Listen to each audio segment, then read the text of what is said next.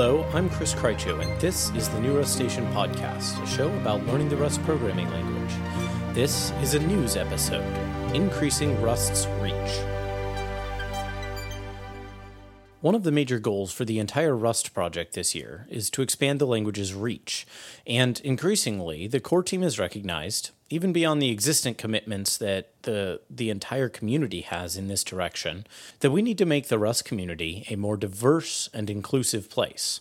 That includes things along many lines. One big piece is going out of our way to make sure we're easy to jump into for groups of people which have often been underrepresented in the programming world. Another is just making it so our stuff is easier to dig into, whether you're underrepresented or overrepresented in the technical world in terms of things like gender, ethnicity, and so on. As awesome as Rust is, there are many people for whom the barrier to entry is still too high to just up and jump in. It is hard for people, especially if Rust is their first language. But it is also hard in some ways even just to see why you might use the language. The rustlang.org landing page needs some love, for example. Or as Jonathan Turner pointed out in our interview, you need a lot of knowledge about Rust to be able to use the documentation of the standard library. There are a lot of those little paper cuts. To make a real improvement across the board in terms of making Rust more inclusive of more kinds of people, the Rust team has kicked off an initiative called Improving Rust's Reach. The goal is to lower the learning curve for Rust by drawing on the expertise of people who are outside the existing community. And that very well might mean you, whether because you're a member of those too often underrepresented groups, or because you're a designer or otherwise not the stereotypical picture of a low-level language hacker.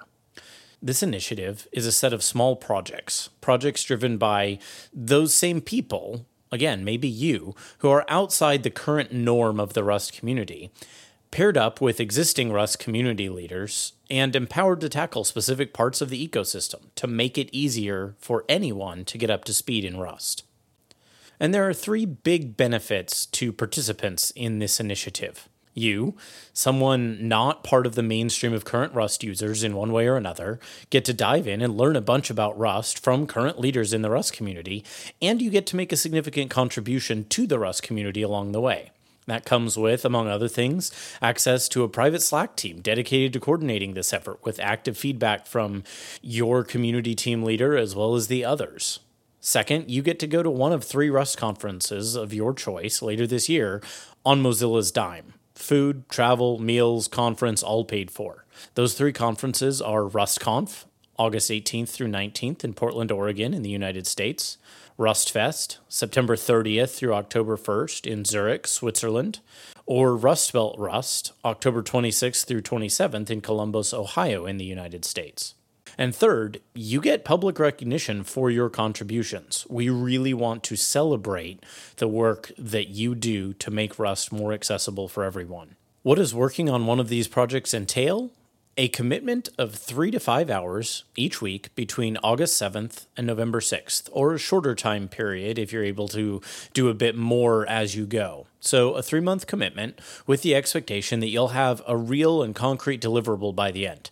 Now, depending on the project and your skill set, that deliverable might vary pretty widely.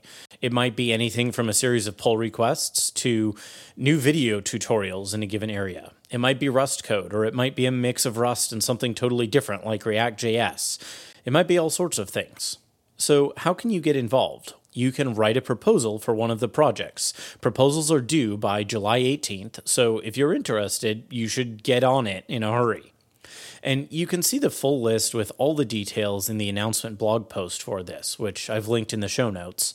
But I thought it might be useful also to just run through that list of the project initiatives. So here they are. User experience of Rust documentation and code browsing tools with Nick Cameron, who is a core team contributor to RustDoc and Rust Format and the Rust language server and the compiler, and Steve Klabnik, who is the core team docs guru and a general web tech enthusiast, as the community leaders. You get to help make it easier to use Rust's documentation, which should help improve the experience of using the standard library docs as well as the automatically generated docs that live at docs.rs. That needs some web tech experience and an eye for design, because the docs all have web front ends. And that's one of the main areas where people try to learn Rust. So if you can make that a better experience, that's a big win for nearly everyone. The second project is adding Codelints to the Clippy developer tool with Manish Garegaonkar, who has worked on the Rust project for quite some time, and he's also a prolific blogger. He's also the maintainer of Clippy, which is Rust's main static analysis tool. The idea here is to add more and more helpful messages to Clippy, including lints focused on helping people transition into Rust from other languages, tutorial-like messages, and more. This is the kind of thing that just makes it easier to learn Rust from its own command line tools.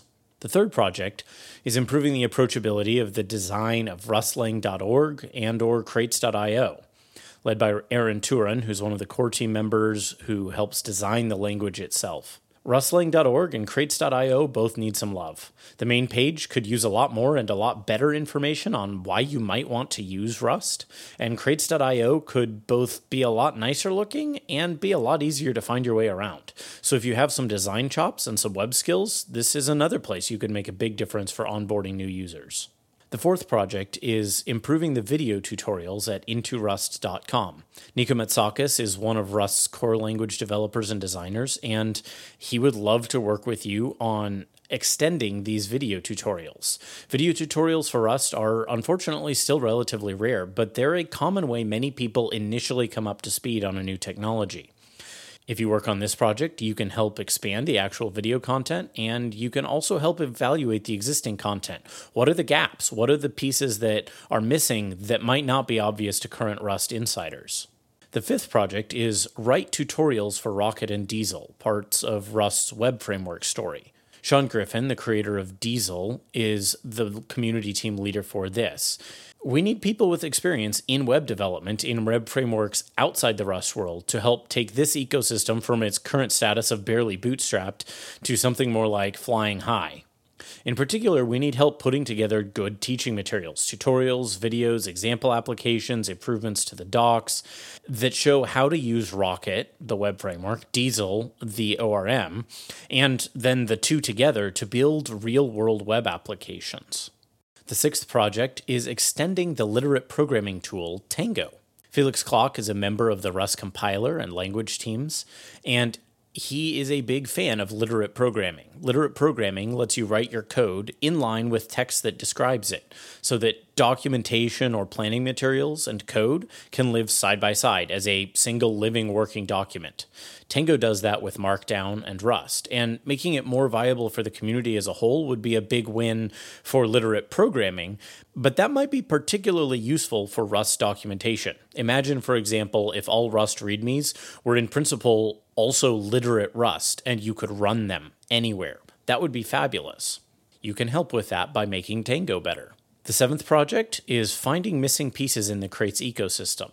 Andrew Gallant, whom many of you may have heard of as Burnt Sushi, the author of, among other things, the awesome RipGrep tool, pitches the idea of helping patch up some of the holes in our ecosystem. Rust is still young, and as a result, its ecosystem of important libraries has some gaps in it, some important gaps.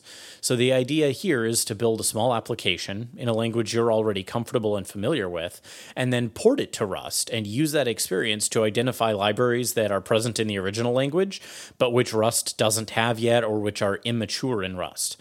That then turns into actionable knowledge for the Rust community. What crates do we need to write or polish up for applications like the one that you build? The last project is finding missing pieces in the experience of building a command line interface program, a CLI. Kamal Marhoubi, maintainer of the Nix crate, which provides Unix bindings in Rust, is sponsoring this project. And here the idea is, well, Rust is already decent for writing small command line tools. I've done that myself, in fact, but it could be great for it. So if you're interested in building new CLIs or interested in writing existing CLIs in Rust, this is the project for you. The main goal here is to identify the pain points in these kinds of projects and then smooth some of those rough edges out, so it's easier for others to build CLIs in Rust in the future. You might notice a theme here. There is a lot of focus on documentation and some on tooling, and that's for a reason. Things like teaching materials and visual design too often get treated as second-class parts of any programming ecosystem. Programmers usually just want to write code. But the reality is that poor design and missing or difficult to use documentation can, and in fact do, dramatically raise the bar for entry into the ecosystem. And design here could also extend to our tooling. And that's why the pieces of tooling that we're talking about here also have a sort of documentation focus in on several cases. Not all, but several. Because a huge part of what people need is ongoing work on the documentation and the friendliness of the tools, and making the tools provide better documentation of themselves, for example. And of course, we also just need to make existing parts of the ecosystem better and fill in gaps in the ecosystem. But while it's the case that the Rust community already values documentation a lot more than many communities, we still have a lot of work to do there to make paths into the language for people who aren't already a lot like today's Rustaceans. We want to make it easier if you're someone who has only worked in Java to learn Rust, or if you're someone who's only worked in Ruby to learn Rust, or if you're someone who has only worked in C++ to learn Rust. We want to make each of those paths smoother. We also want to make the path smoother, again, for people who are not well represented in mainline tech. So if you're something besides a straight white male, well, you're probably part of that target demographic that we really want to make not just feel welcome, but whose perspective on things we need, because a lot of us are straight white males, and we need to hear from people who aren't, what are the gaps? What are the things that our perspective has left missing? We think you have something to add. So please write a proposal and get it in by July 18th. Thanks as always to the show's sponsors.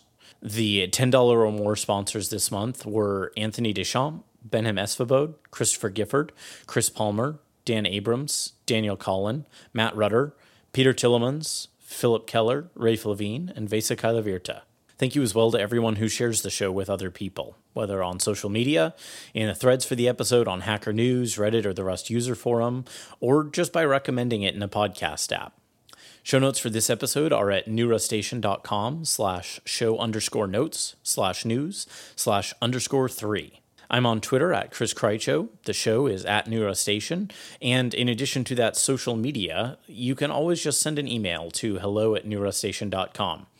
A number of the shows coming down the line are listener suggested via one or another of those media, so yours could be next on the list. Please do send me an email. Until next time, happy coding.